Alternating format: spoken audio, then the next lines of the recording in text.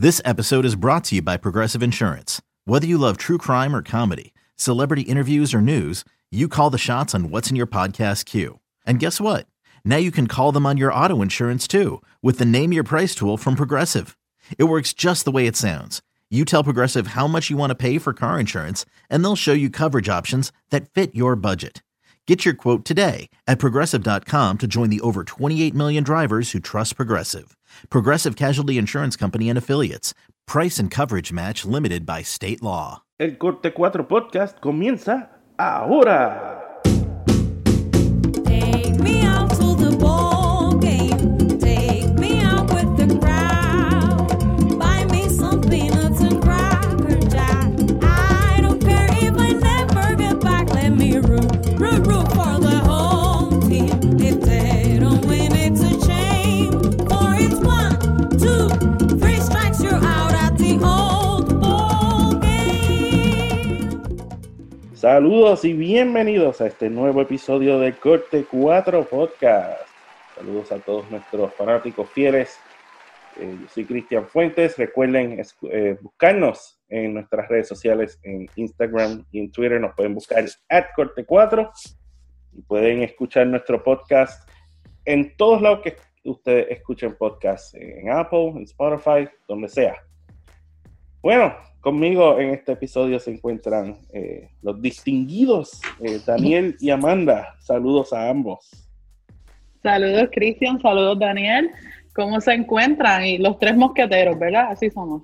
Sí, ¿no? Bautizados por David Peralta. Así es. Saludos, Cristian, Amanda. Esto de distinguido no me gusta mucho, Amanda. Es mejor los tres mosqueteros. Los tres chiflados en un buen día. Bueno, tenemos un excelente programa para todos ustedes porque tenemos una invitada muy especial. Con nosotros se encuentra Ancla de Sports Center, la pueden ver en ESPN. Una gran representante de la cultura latina y por lo que vemos es una fanática del Real Madrid. No, espérate, lo dije mal. Del Barcelona. Ay, mamá, ya te vas a buscar un problema. Empezando muy tempranito. Sí. Ay, ¿cómo están, amigos? ¿Cómo están? Oye, antes que nada, gracias porque yo los sigo en redes sociales y son una parte, obvio el béisbol es divertido, pero ustedes son una parte extra divertida, que me encanta ver lo que dicen y lo que ponen, en serio, gracias, Con nosotros en este episodio, Antoniera Collins. Gracias por estar con nosotros. Tony, ¿cómo estás? Muy bien aquí. Bueno, yo les estaba contando que vivo en Bristol y hace un frío, pero bueno, ya. Ojalá que ya venga el verano pronto. Yo muy adelantada, pero es apenas en diciembre. Ya quiero el verano. Sí, como en el sur de Florida hace mucho frío, ¿verdad? Sí, me imagino. Sobre todo. Pues, Mira, te tengo una mala noticia. El invierno apenas acaba de comenzar. Eres mala, Amanda, tú eres mala. Bueno, No, pero es que ustedes son yo malos viví en conmigo. Bristol, así que yo créeme que si hay alguien Ella que cree. me entiende a ella perfectamente soy yo. Ella sí ha sufrido. Sí. pues Antoniera, quiero agradecerte sacar de tu tiempo y estar con nosotros en este episodio de Corte 4 Podcast. Quiero, ¿verdad?, empezar con una noticia reciente que hemos experimentado en el mundo del béisbol y una de las razones por que queríamos invitarte a este programa es que tuvimos el momento histórico de que a Kim Ng la hayan nombrado como la gerente general de los Marlins de Miami, y para hablar de ese tema teníamos que invitar a una mujer del medio, alguien que pudiera darnos la perspectiva correcta sobre eso. ¿Verdad? Te abro el piso para que nos hables sobre tu perspectiva sobre eso y la importancia de que ella haya sido nombrado a ese puesto. Claro, honestamente, miren, yo sí quiero mucho a los Marlins, pero soy más de los Rangers, ¿no? Pero en general los Marlins han sido el equipo con el que crecí desde pequeñita, porque crecí en Miami, y me llenó tanto el corazón de orgullo ver que contrataron a Kim, que Derek Jeter tuvo la visión y la capacidad de hacerlo, ¿no? Y se me hizo tan bonito en el sentido de lo que va más de la importancia de relaciones que gente desarrolla durante la carrera. Sé que ella había estado con él en el mismo tiempo durante el tiempo de Derek Jeter y los Yankees, y se me hizo tan padre que desde ese entonces hayan cultivado una relación y que años después pueda ser el fruto de ahora ella lograr sus sueños en ese sentido. Y me sentí tan orgullosa como mujer de ver a una mera así en el rango más grande, ¿no? Para un equipo, general manager. Y hablé con varios de mis contactos, que algunos son jugadores, otros ya se han retirado. Y sabes que lo que más me encantó de todo eso, que les pedía su opinión, nada más para desmenuzar, ¿no? Lo que ellos pensaban. Y ellos no, la gente con la que yo hablé me decía que no veían porque era mujer que iba a ser algo como que, oh my gosh, she can't do it, no, que qué bueno, que sí ella puede hacer el trabajo y que la gente que la contrata sabe que puede y es un lifer, que adelante, que es bienvenida, y se me hizo tan bonito y un paso para hacernos sentir a las mujeres que sí podemos en todo lo que en lo que queramos, en nuestros sueños, y ver cómo ella no se dio por vencida, ¿no? Porque estaba leyendo que en el 2005 ella entrevistó para la posición con los White Sox como GM, y no se le dio, pero no se dio por vencida, ¿no? Entonces, esa es historia de, wow, qué padre, luchas por tus sueños y sí se puede.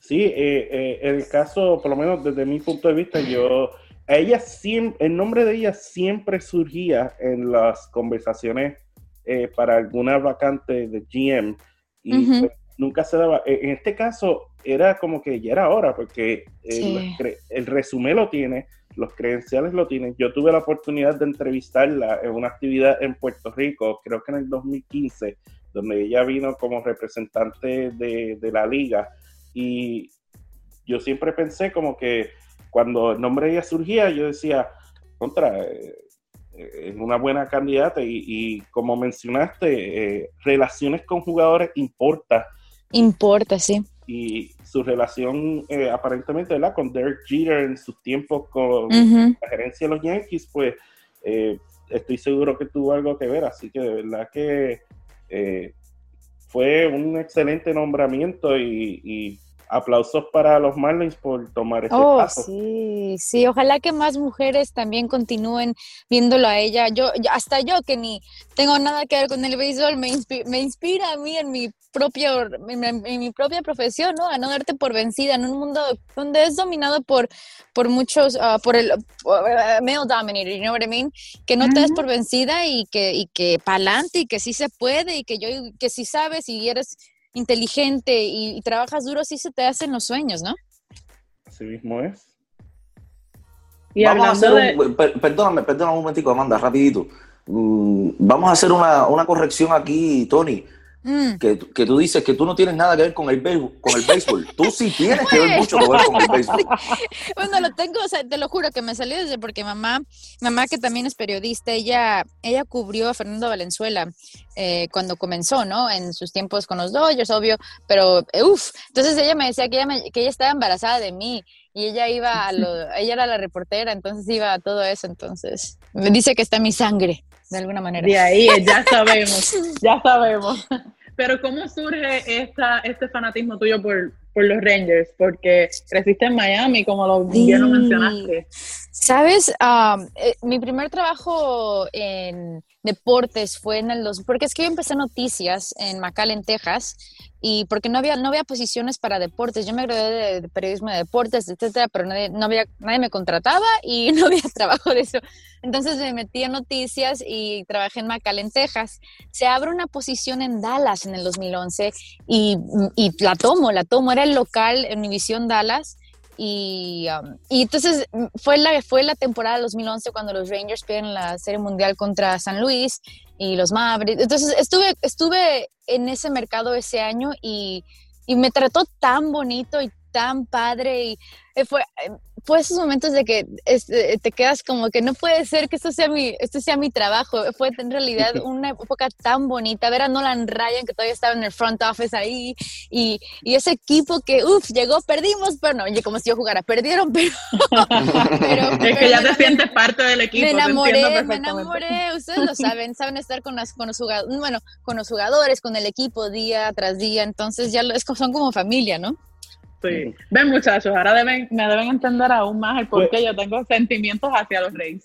¿Viste? Oye, mira, déjame decirte una cosa, Tony. Cuando los White Sox perdieron, yo lloré en este podcast. ¿A poco? Sí. Ay, así que no me hagan el bullying aquí ahora.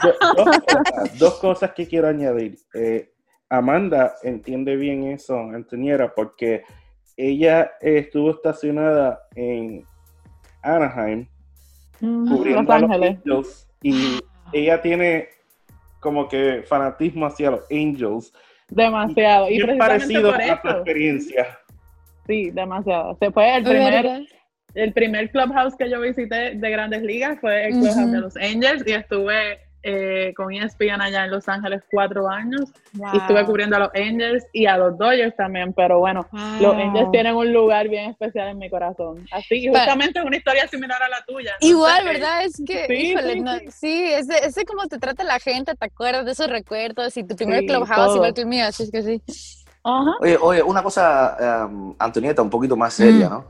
Porque yo soy el que pone la parte cómica acá en el podcast generalmente junto con Amanda. No. Amanda es la otra. Cristian es el más serio de los tres.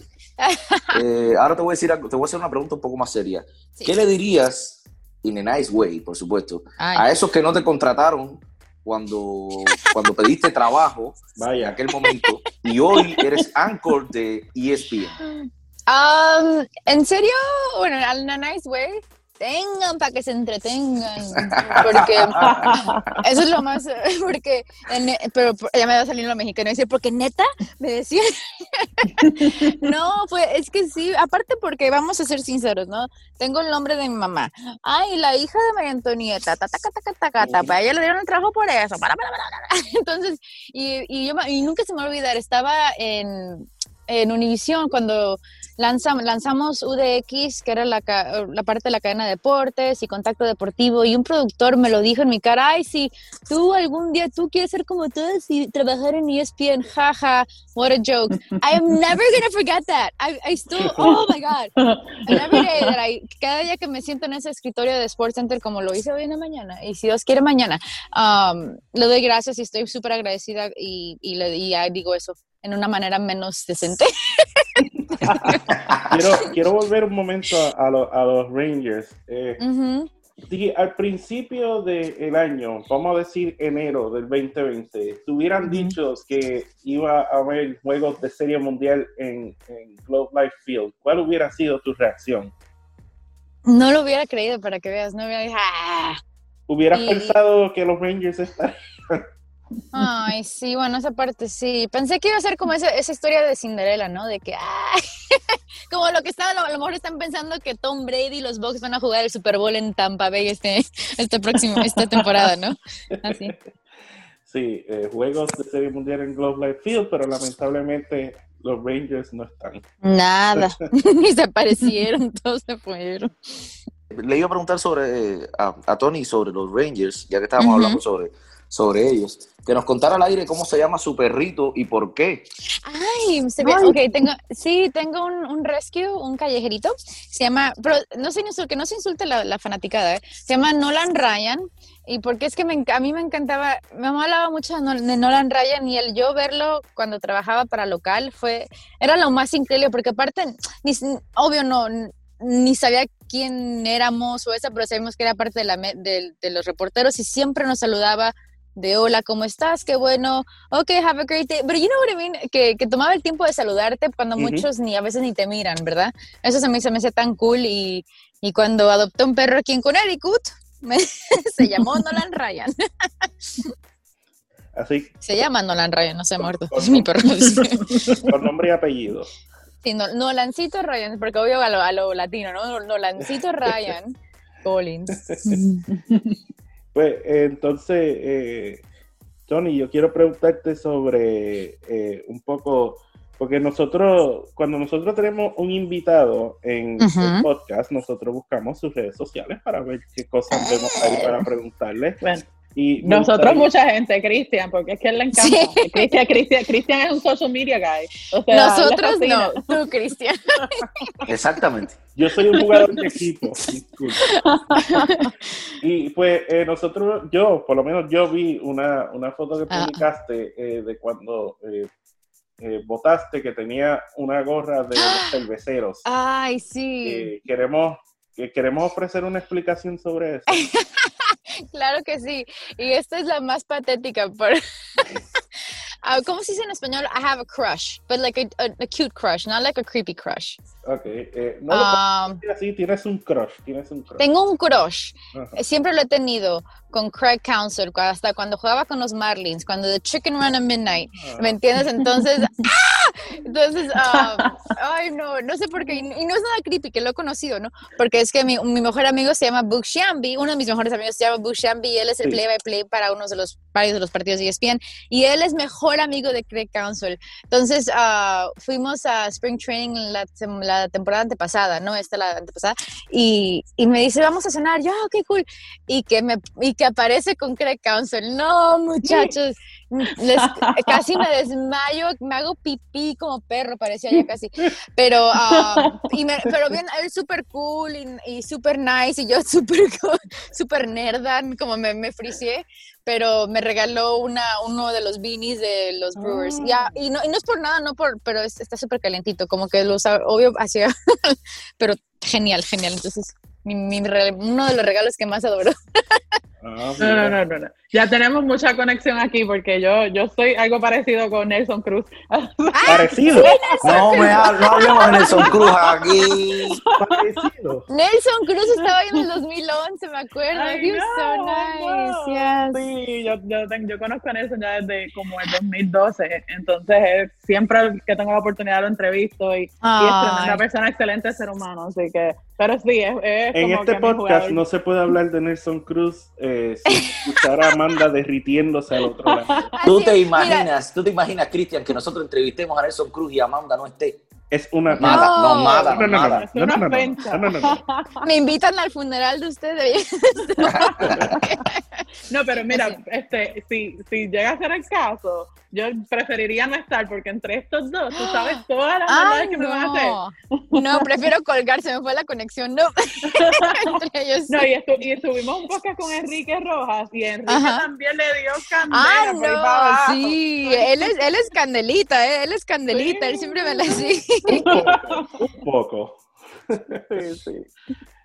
Sí, pues íbamos a comentarle que Daniel tiene algo parecido en cuanto a su equipaje, porque tiene gorras de todos los equipos, así que... ¿Ah, sí? ¿Las coleccionas o...? Sí, colecciono gorras de los padre. equipos de Grandes Ligas, pero tengo más de los White Sox, que quede claro. ¿Y por qué los White Sox? Los White Sox por la conexión cubana, Tony. Claro, ok. Tú sabes, toda la conexión cubana que los White Sox han tenido durante muchos años. Y pues nada, eso. Siento que Cuba está más presente en los White Sox que en cualquier otro equipo de Grandes Ligas. Eso es cierto, sí. Eso sí. Y ahí está. Entonces, Eso es todo. Entonces, fuera de eso, de Villa Clara campeón. No, un momento. Que ya John Morosi nos regañó porque no hablamos de Villa Clara aquí en el otro podcast. Y tengo que decirlo, Villa Clara campeón hasta el final. Yo creo que ya no podemos pasar un episodio sin esa mención. Villa Clara.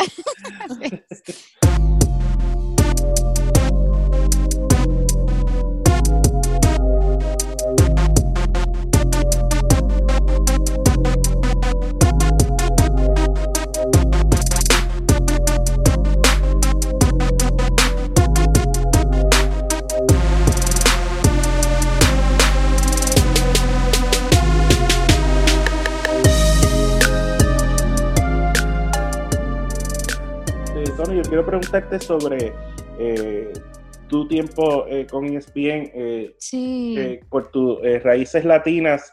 ¿Qué tan bueno es que ESPN en años recientes ha implementado más talento, no tanto en la parte española, pero en la parte inglés de representación latina, que estás tú, hay gente como Marley Rivera, Maximiliano Bretos, personas así que tienen raíces latinas, pero trabajan en la parte de inglés. ¿Qué tan bueno es para nuestra cultura que se esté implementando de ese modo principal, being featured en ese caso? Yeah.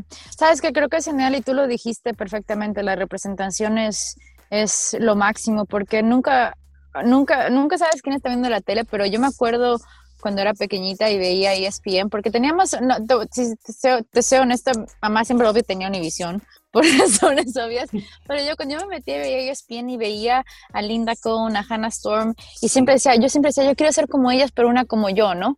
Y como que ya entendió, como yo sería como una latina, así, entonces es padre poder representar a nuestra gente, a las mujeres, y que algún día alguien que esté viendo tele, una niñita, diga, yo quiero hacer eso, y se puede, ¿me entiendes? Yo creo que aparte de cómo estamos, las generaciones ya ven un poquito más de televisión en inglés que antes, me imagino, y están creciendo, y qué padre que se vean representados. Eso es porque también lo de Kim y la GM de los Marlins, qué padre que nos veamos representadas como mujeres en posiciones de alto rango, y it means a lot para mí poder estar ahí, porque no es fácil, pero es que suena tan cursi, ¿no? Pero si trabajas duro y tienes una meta y estás abierta a aprender y a desarrollarte, puedes llegar a lo que tú quieras, ¿no? Entonces... No, y de hecho, Tony, tú entraste a ESPN no siendo presentadora de SportsCenter. No, ¿sabes lo que es? Ha ido creciendo dentro de la compañía. Sí, sabes, es funny porque estaba hablando con el jefe, el mero Norby Williamson, la semana pasada, fue el jueves que le llamé para tener una junta de feedback, y me dice, ¿sabes qué? Estamos orgullosos de ti porque nosotros no te contratamos para hacer anchor, te contratamos para trabajar en digital. Empezaste en digital y yo bien apenada porque me ha tomado 7 años en llegar a donde estoy ahora. Yo, veo a gente de mi edad que ya están mucho más lejos, pero eso va todo a que no te puedes comparar, ¿no? Con nadie más, y es tu camino, pero me dice, deberías estar orgullosa, te contratamos como digital, después subiste a Anchor de breves nada más, y ahora tienes una posición de 7 a 10, de lunes a miércoles, y deberías estar sumamente orgullosa, y al mismo tiempo me dice, tienes que trabajar en esto, pero padre, ¿no? Que me crean en mí y tengan visión, ¿no? Entonces, sí, es padre, es padre. Y representar a México también. Exactamente. ¿Viste, Checo Y a Pérez? los latinos, sobre todo. Esa es la cosa, porque no es que representen, eso es el México, como todos estamos en bola y todos nos apoyamos, ¿no? Que eso es lo bonito en ese sentido, de que siempre siento el apoyo, y eso es lo que extraño más del lado hispano, que siempre sentía más el apoyo de la gente, obvio, porque todos ahí nos echamos porras y no sé qué tanto, entonces es un poquito diferente en inglés, pero sí, siempre. Oye, Tony, yo quería preguntarte algo sobre tu afición por el maratón. Hemos visto que Sí, corres no, ya me duelen muchísimo, corres muchísimo. Tony Collins corre muchísimo. Y entonces queremos que nos digas acá en el podcast dónde surgió eso, cuántos maratones has hecho, por qué lo haces, etcétera. Primero lo hice porque, si te soy honesta, yo si te soy honesta, rompió un novio conmigo hace como 7 años, entonces yo quería una meta nueva, hice un medio maratón.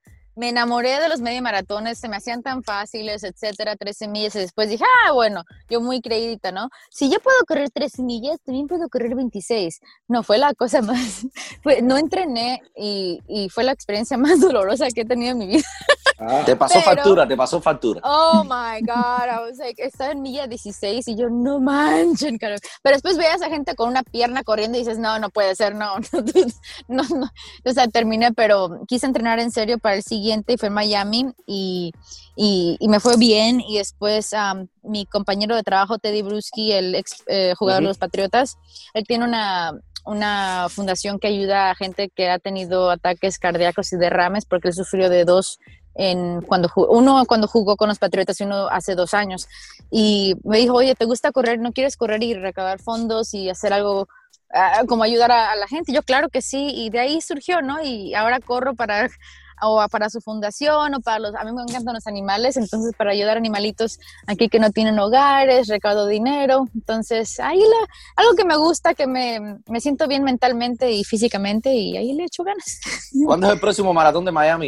Digo, si sí. nos deja este asunto de la pandemia, ¿no? Por supuesto. Es virtual, es la cosa que es virtual con todo lo de COVID, tiene que ser virtual, que tú lo haces tú solo, pero sí lo están haciendo, y sí, mi mamá lo camina, entonces lo voy a hacer con ella, obvio, yo acá, pero es virtual. Pero cuando no, te iba a decir, nos encontramos en el próximo maratón de Miami, pero yo te voy a saludar desde la barra. Ay, no seas así, no, ándale, vamos a buscar una fundación y te vamos a hacer correr.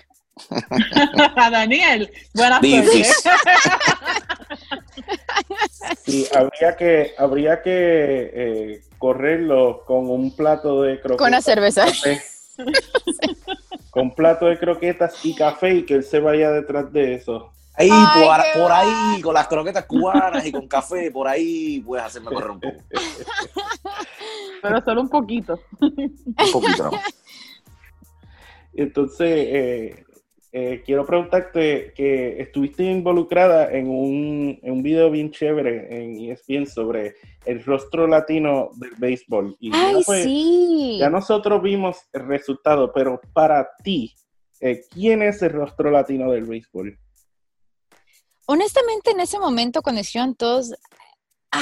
pero depende de qué, porque sí, yo sí estoy de acuerdo con Fernando Tatis Jr., especialmente en la postemporada, lo que hizo. Yo estaba gritando y ni soy fanática de los Padres, pero fue tan padre, y el orgullo, y yo, y cómo este muchacho se metía y hacía, y cuando decías, no puede ser, y ahí va, y todo, y no. Y creo que la generación que they relate to him, you know, he's young, he's fun, he's so sure, él está tan seguro de sí mismo, y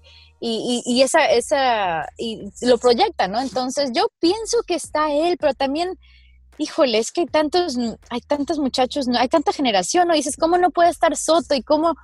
¿A quién le van ustedes? ¿Ustedes estaban de acuerdo? Tú tienes que escoger uno solo, no se vale escoger dos. Okay. Yo me quedo con Tatis Jr., sí. Ok. Bueno, yo voy a decir el mío es Soto. Juan Soto, ok. Amanda. Yo me quedo con Tatis. Con Tatis. Yes. Está difícil. Contra. Yo voy a decir Soto. Di Acuña, di Acuña. Acuña, sí, pobre Acuña. Está difícil. Y nosotros hemos tenido el placer de tener a Juan Soto en nuestro programa, y fue un excelente programa que tuvimos con él, que fue poco después de ganar la Serie Mundial. Juan Soto, de verdad que probablemente es el mejor bateador de toda la liga. Sí. Y tuvimos a Tatis también, creo, y tuvimos muchísimos podcasts con él. Muy simpático, Tatis. Y se ve un niño bueno, ¿no? Se ve un muchacho como humilde también, ¿no? Los dos se suenan como si fueran. Así, sí. Esa cepa dominicana. Tatis dijo que es buen bailarín. Ay, ¿lo viste? ¿Viste ese video que pasó? No sé si ustedes lo pusieron también en corte, pero cuando estaba... A ver, chicos, vale. Ay, ¿cuál era? Un video. Yo lo puse también, me encantó. Y todos los gringos estaban... Sí. Y sí, él es tremendo bailarín, y él tiró al medio a Machado de que él no baila muy bien. Sí, lo tiró al medio aquí en el podcast. Oh my God. Tiene que darle unas clasecitas. Yo también, ¿sabes que yo soy la peor hispana del mundo en ese sentido? Yo no sé bailar. Yo nada más bailo como los gringos. Hago un 8, me dicen que hago un 8 como con la cintura y muevo los brazos y muy horrible. Sí, no, hemos tenido de todo aquí. Hemos tenido bailarines, hemos tenido fashionistas, hemos tenido cantantes como Jorge Soler, que nos tiró. ¿A poco? Sí, a Jorge Soler yo lo puse a cantar y nos cantó. No, sí, que wow. sí. Así que, tengo que aclarar que fui yo, porque estos muchachos no pueden. Bueno. Nada, porque todo el mundo piensa que porque Jorge Soler eres cubano, el que lo puso a cantar fui yo, pero no fui yo. Hay que darse la manda. Oye, una pregunta, Tony, después de este bochinche, como se dice en algunos países de Latinoamérica. En Cuba no lo decimos así, pero vamos a dejarlo ahí. te hicimos la pregunta, o Cristian te hizo la pregunta sobre la cara latina del béisbol, pero ¿cuál es el pelotero favorito de Antonieta Collins? Roberto Clemente. Y aún no lo conocí, te lo digo, todo lo que es ¿cómo hubiera dado por haberlo conocido, haberlo visto jugar en persona? Su legado habla por sí mismo y desde chiquita, no sé, me fascinó y tuve la oportunidad de trabajar con su hijo Roberto Clemente Jr. en Dominicana. Fuimos a varias provincias sumamente pobres y ver cómo su legado vive a través de su hijo, y eso me enamoró más, obvio, ver que su legado vive, ¿no? Y después yendo al museo a mí me encanta la ciudad de Pittsburgh y nada más lo que ese hombre era, ¿me entiendes? En su tiempo, lo que tuvo que pasar, lo que dejó, y que todavía generaciones como la de nosotras, Roberto Clemente para mí siempre sí. Si supieras que en Puerto Rico, por lo menos para mis tiempos, Roberto Clemente es un sujeto de escuela. En los libros de historia en Puerto Rico, siempre, por lo menos en mis tiempos en la escuela, siempre hay un capítulo de figuras ilustres de Puerto Rico, y él siempre estaba mencionado. Así que él era un sujeto de escuela. Los puertorriqueños, al menos en mi tiempo, no sé cómo es ahora, pero antes de que yo supiera el béisbol, yo sabía Y ese es uno de los nuestros, es como nuestro Jackie Robinson, ¿verdad? No, tipo así, pero en un sentido. Sí, diferentes, pero sí, lo que hubiera, ¿te imaginas? Ay, no, si lo hubiéramos visto jugar, qué padre. Sí. No habíamos nacido. Somos jóvenes. No, somos babies. Nosotros somos babies. Yo no sé si los muchachos no, pero... No, vamos a empezar a hablar de edad aquí. Vamos a empezar a hablar de edad aquí, que no me gusta hablar de edad. Todos en este episodio, todos nacimos, pienso yo, ¿Los todos 80s? nacimos los 80. Ok, estamos jóvenes. No, yo nací en los 90, yo no sé qué ustedes hablan. Te buscaste un problema con Amanda, niño. En los 90 grados será. Ay, qué malos.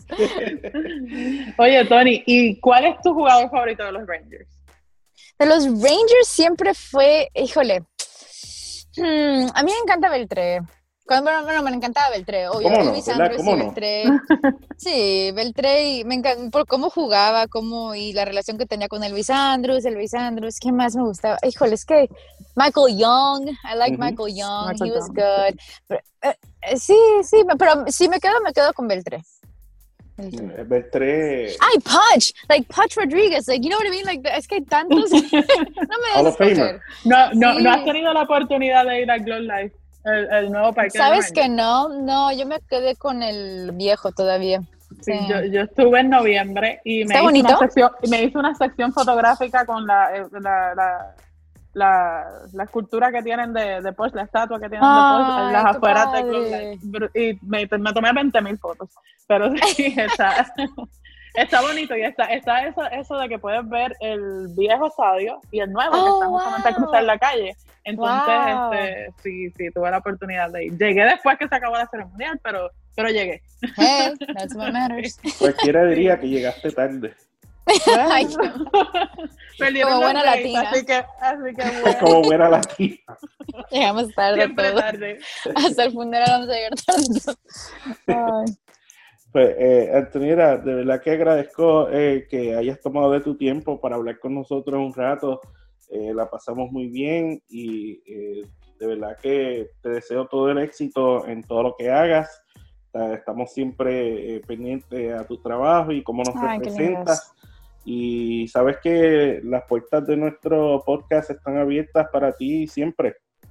Muchísimas gracias, y gracias a ustedes, porque ustedes también nos representan a nosotros, y es un honor estar con ustedes. Nos divertimos y son buena vibra, man. Gracias por el apoyo, el cariño y por la invitación, honestamente, gracias. Seguro que sí. A sus órdenes siempre. Sí, y entonces, pues con esto terminamos este episodio del Corte 4 Podcast.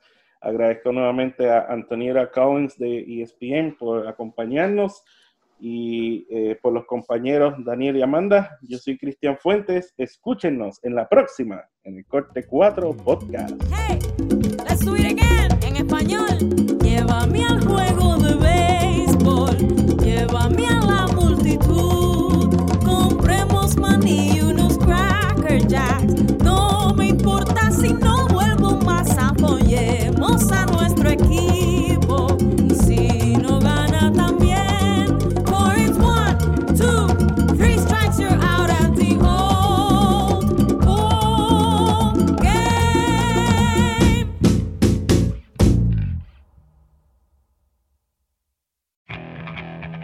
Okay, picture this. It's Friday afternoon when a thought hits you.